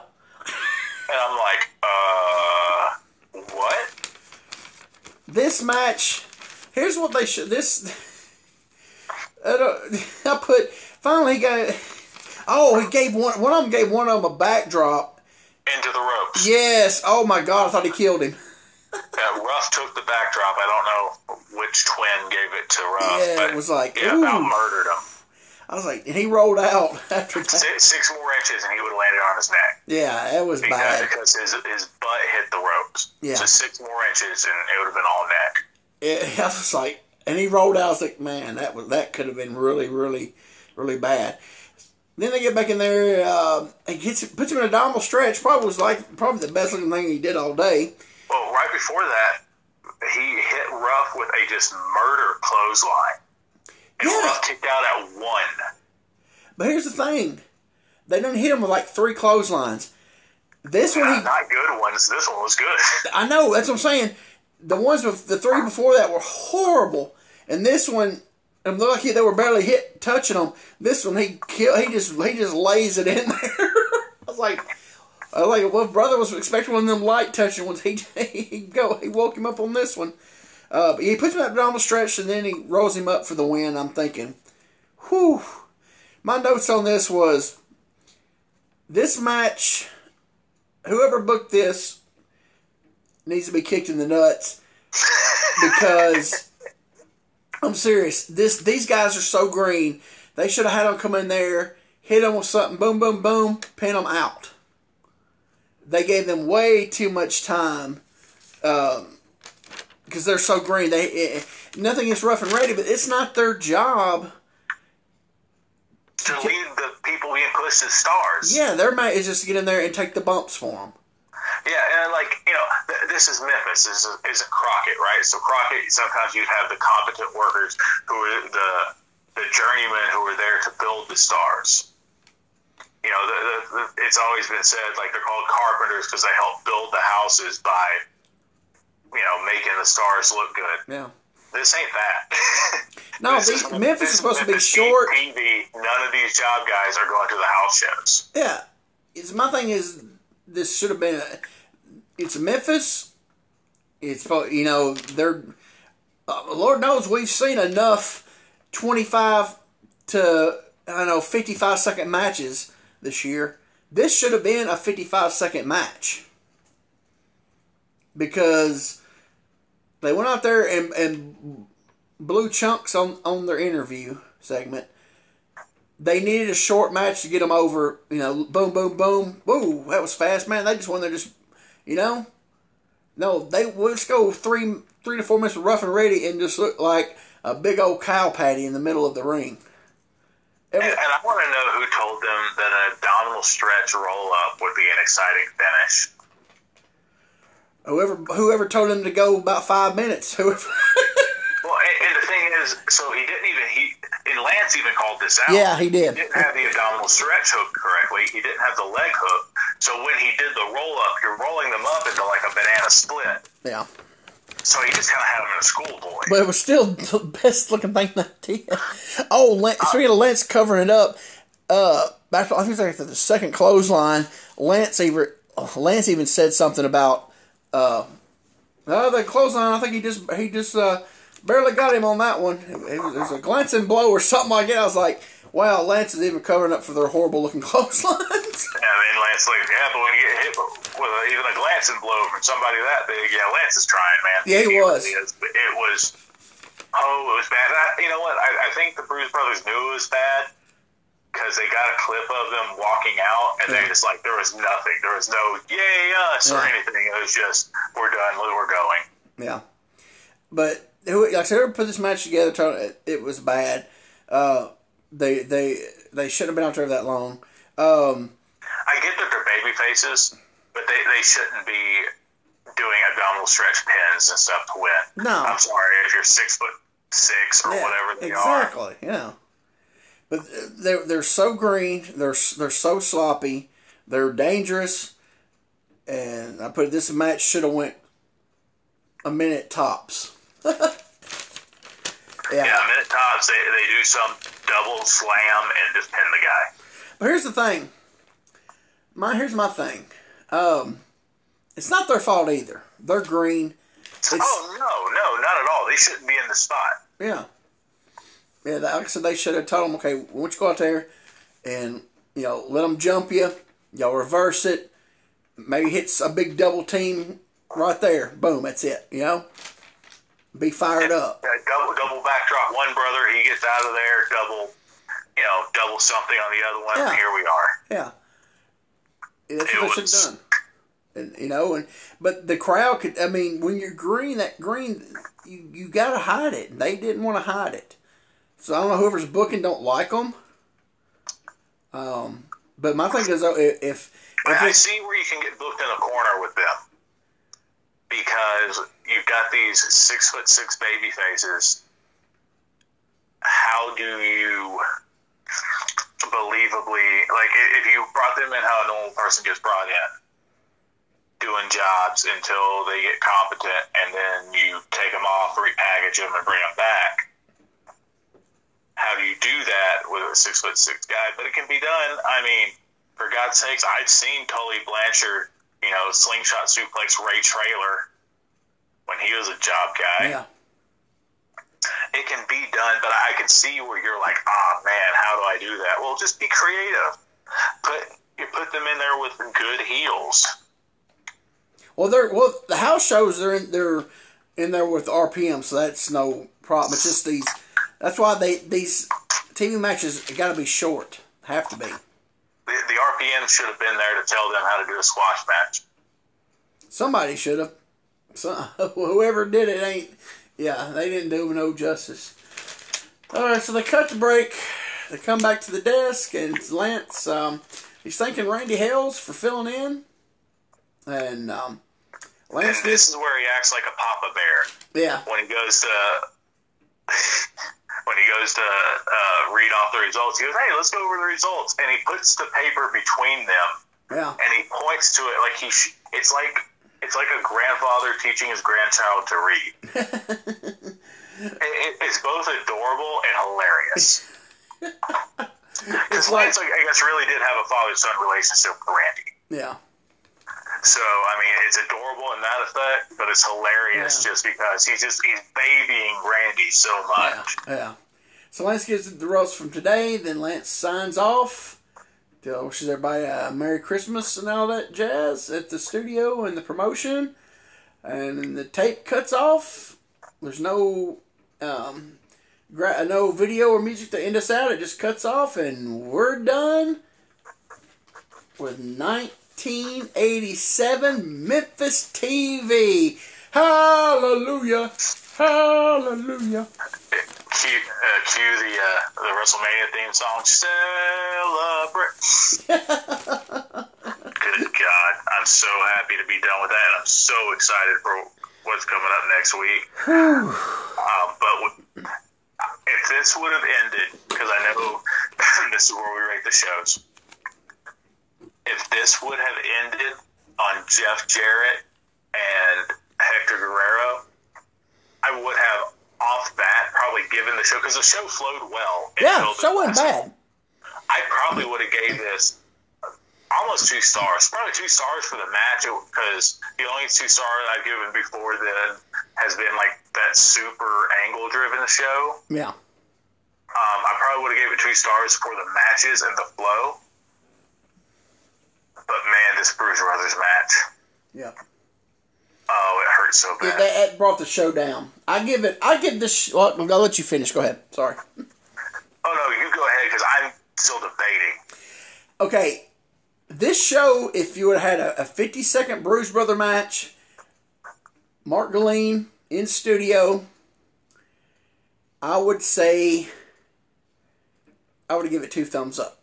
But now having no Mark Galene on there and having a 5-minute Bruise Brother match of 50 seconds, it knocks it down to 1 thumbs up and almost a half. It's right at a half. So 1 up, 1 in the middle. I think I can get behind that. Yeah. Because I don't want to take away from the flow of the rest of the show and that awesome Jarrett and Guerrero match. So yeah, I think I will go with 1.5. If the show didn't flow as well, even with that match, it would have got knocked down to 1, and the only thing keeping it there would have been that match. Yeah. But man, it's crazy how one match can ruin your feeling on a whole card, especially when it's the last one. Yeah. Yeah. You know something? One of the better shows we've had in a long time had no Dundee or no Lawler on it. Oh, weird how that works. And really had no Jeff Jarrett promo. No, not really. And I hate to say that, because I personally know Jeff. I personally like Jeff, and Jeff's a hell of a promo. Well, he's just green. He's still learning. Yeah, it's 1987. Yeah, he's only been working 1.5 years. Yeah. So, but that match, though. Oh, yeah. It took him a while to get the gift of gab, but the gift of work, he had. Oh, yeah. Definitely. Yeah, good show. Flowed good. We got we got actually quite a bit of time, but I just want to do a little thing since it's our last show. Kind of a little, I didn't even think about this earlier, but give kind of like a little rundown of just off the top of your head of what was your highlights of this year of '87. Ooh, you start, because I'm gonna have to think back on the year that I'm mostly blocked out. Okay. One of my highlights was, I loved it, was the Tony Falk, Tracy Smothers angle, where Tracy had to be Tony's maid for a day or whatever, a week or whatever long it was. A little segment. I love this. I remember it from watching back in '87. It was so funny. That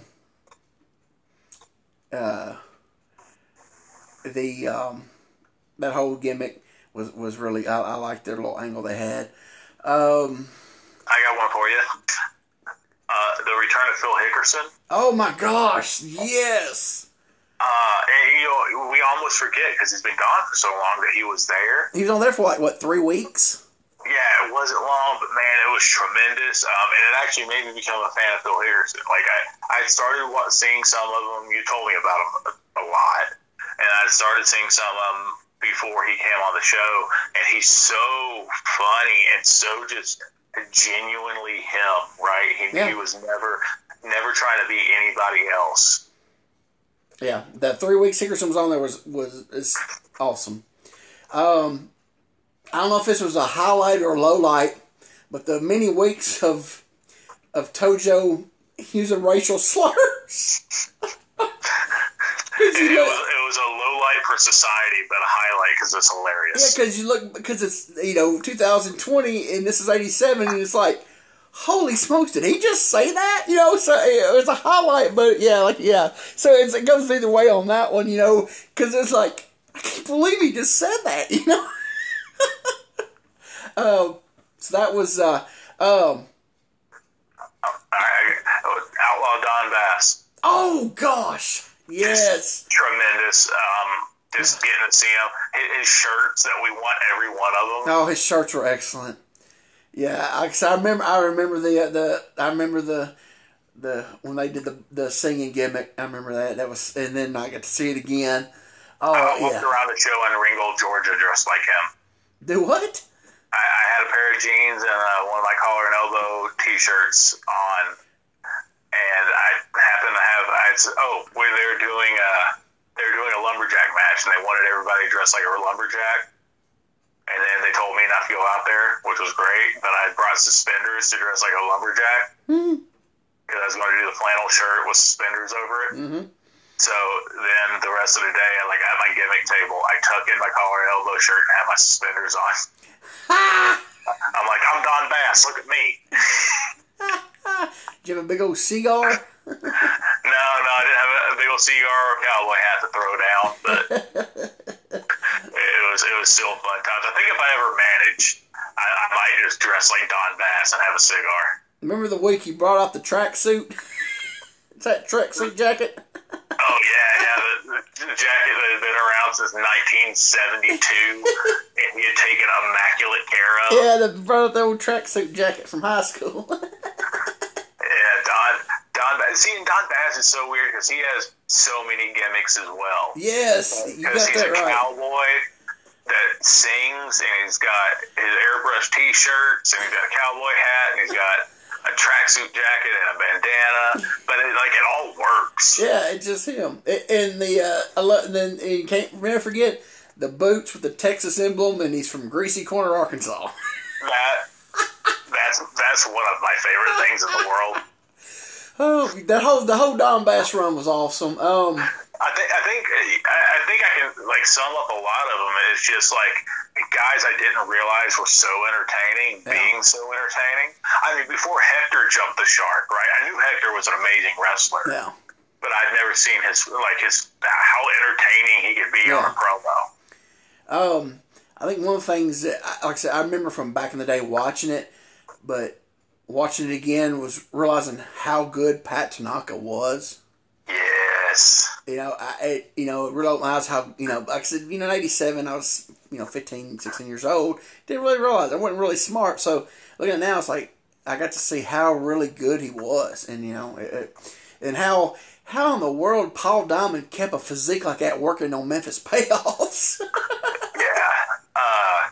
The Rock and Roll RPMs. Oh, yes. The Rock and Roll RPMs. Because it's great, especially... The great thing about them being with the Rockers, and I wish the Rockers held up their end of the promos, but it's like you've got the glam rock band and you've got the redneck southern rock band. Yeah. You know what I mean?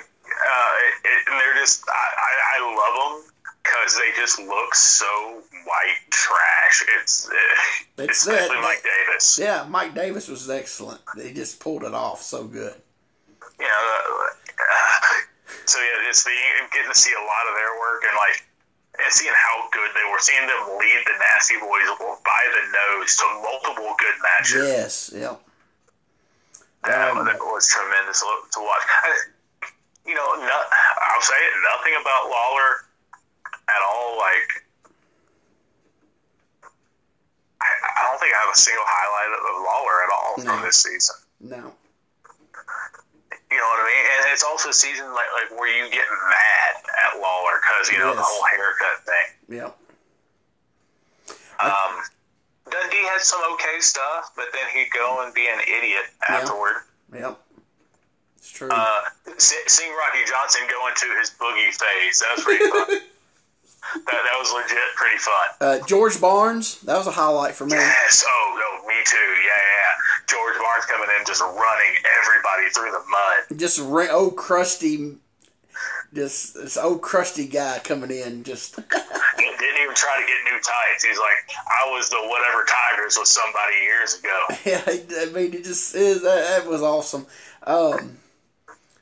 The Hunter. Got to really see how good the Hunter was. Oh, yes. God, I forgot about the Hunter. He's been gone so long. Yeah, he was good and innovative for the time. And then I got to see how bad, what was the guy's name? Alan West was. Oh, Jesus. See, I don't remember him being bad when I was young like that, but now it's like, he was bad.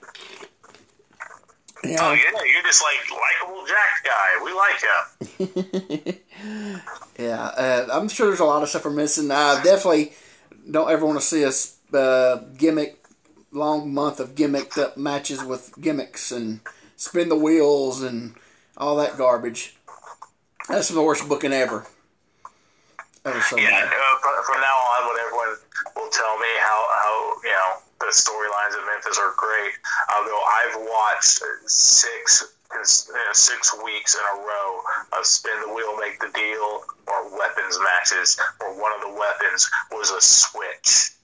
I really enjoyed seeing Billy Travis. I've only known Billy Travis as a heel. So seeing his, young white meat babyface days. Yeah. That was fun. And seeing how innovative he was, too, and watching him get mad at people when they messed up. Yeah. that was perversely entertaining. Yeah, he would get mad, he'd start laying them in there on them job guys. Yeah, it was, I'm sure we're missing a lot of good stuff, but that's just off the top of the head, that was probably There's been some terrible shows, but there's always stuff that we found to entertain us. Yeah. There's one show where the only thing positive we had was how Lance was leading people through promos. Yeah, we really got to see how good Lance was. Yeah, that's enough. Yeah, Lance really, like I said, he gets all the, people talk, but we really got to see how good Lance was carrying green guys during interviews and when they get lost and stuff, and just, we got to see a whole nother side of how good Lance really was, and we got to see Bam Bandito just murder people. We see a lot of good stuff. Like I said, I'm sure we're missing a bunch of it, and a lot of bad. We've seen a lot of bad, but even some of that bad was at least perversely entertaining. Some of it was pretty funny. I think the main thing for me is how much they dropped the ball with the Lawler, Idol, and Rich. I think they could have really they could have had sellouts a lot of weeks. But it was off and on too much. I think they really dropped the ball with it. And I don't know if that had to do with scheduling of the guys or what. You never know what they're working around with that when the guys aren't there full time. You got to think they're working elsewhere as well. So I could see where that would be hard. But man, what could have been? You know what I mean? With the benefit of hindsight, you can always be like, this could have been better. Yeah. Yeah, it could have been a lot better. But, we don't know. But like I said, I looked, and I couldn't find them in working anywhere at the time. Rich would work, I think, like Deep South every now and then at the time. I'm just saying, but they could have paid them enough money to be there on, the TV Saturday mornings and stuff. You know what I'm saying? That they wanted to make it work, they could have. They just didn't. So, but overall, like I said, look back, just off the top of our heads, there was some really good stuff on here. Yeah. There was some good stuff, and we had fun covering it. I had fun learning new things. Yeah, I had a blast. Listen, I get to spend a couple hours each week, shooting the breeze with you, learning new stuff about wrestling, and then complaining about it if it's terrible. So, and it's stuff that I probably wouldn't watch at least, in a row. Yeah. On a normal time, because if I was watching it, if the episode got bad, I'd skip it or I'd go to something else. Yeah, me too. That's the way I've always been like that. If it gets too bad, I wouldn't watch it. So yeah. All right, so I think we're going to wrap this one up. All right, guys, so if you're going to watch before with us, before you hear us covering it, again, it's YouTube channel Classic Wrestling. The match is Buddy Rogers versus Pat O'Connor from Kaminsky Park in Chicago, Illinois, June 30th, 1961. Yep. Well, folks, we did 50 shows, and when we started this back in January, if I was a betting man, I would have betted it. This wouldn't have lasted 50 shows, especially what everybody's been through this year. Just everything this whole year has just been chaotic. I got COVID, and it really kicked my butt, me and my wife's butts. Just everything, personally going on. Everybody's life had to go 360. So actually, I think it's helped too. To kind of get away from life, doing this little thing, to watch a show, then review it and talk to you, because I think it's really helped some. That's why I feel that way. It's actually helped me, I think, with everything in the world just in chaos. So. Oh, absolutely. During shutdown, during quarantine, it was some of the most miserable times. You know what I mean? But having... this has been, even though we've had to switch days and stuff like that sometimes, having something that's routine, that's a bit of escapism, and I hope that we were able to provide that to some of you while you were stuck at home and you had a couple hours to kill, to hear two guys just talk and go off on all sorts of side roads and everything and catch up and talk about wrestling, because it's something we both love and enjoy. That's what brought us together. I never would have met Quentin if I was not in professional wrestling. Yep, that's right. That's how we met. Yeah, so it's something we both love. If you took a chance on this podcast, that means you love it too. And you also probably have some time to kill to hear two guys complain about stuff. But we appreciate it. We appreciate anybody listening. Tell your friends about it. Tell them we ain't that bad. Give us a try. We'll at least try to make you laugh, if nothing else. Yeah, that's about it. All right, we got about a minute left, so anything you want to add? Nothing from me, man. All right, I've pretty much said all I had to. Well, show number 50 is done. Stick a fork in her. She's done. Thanks for listening.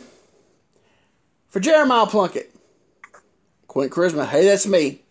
Like I said, thanks for listening. God bless. Bye-bye, everybody, and Happy New Year.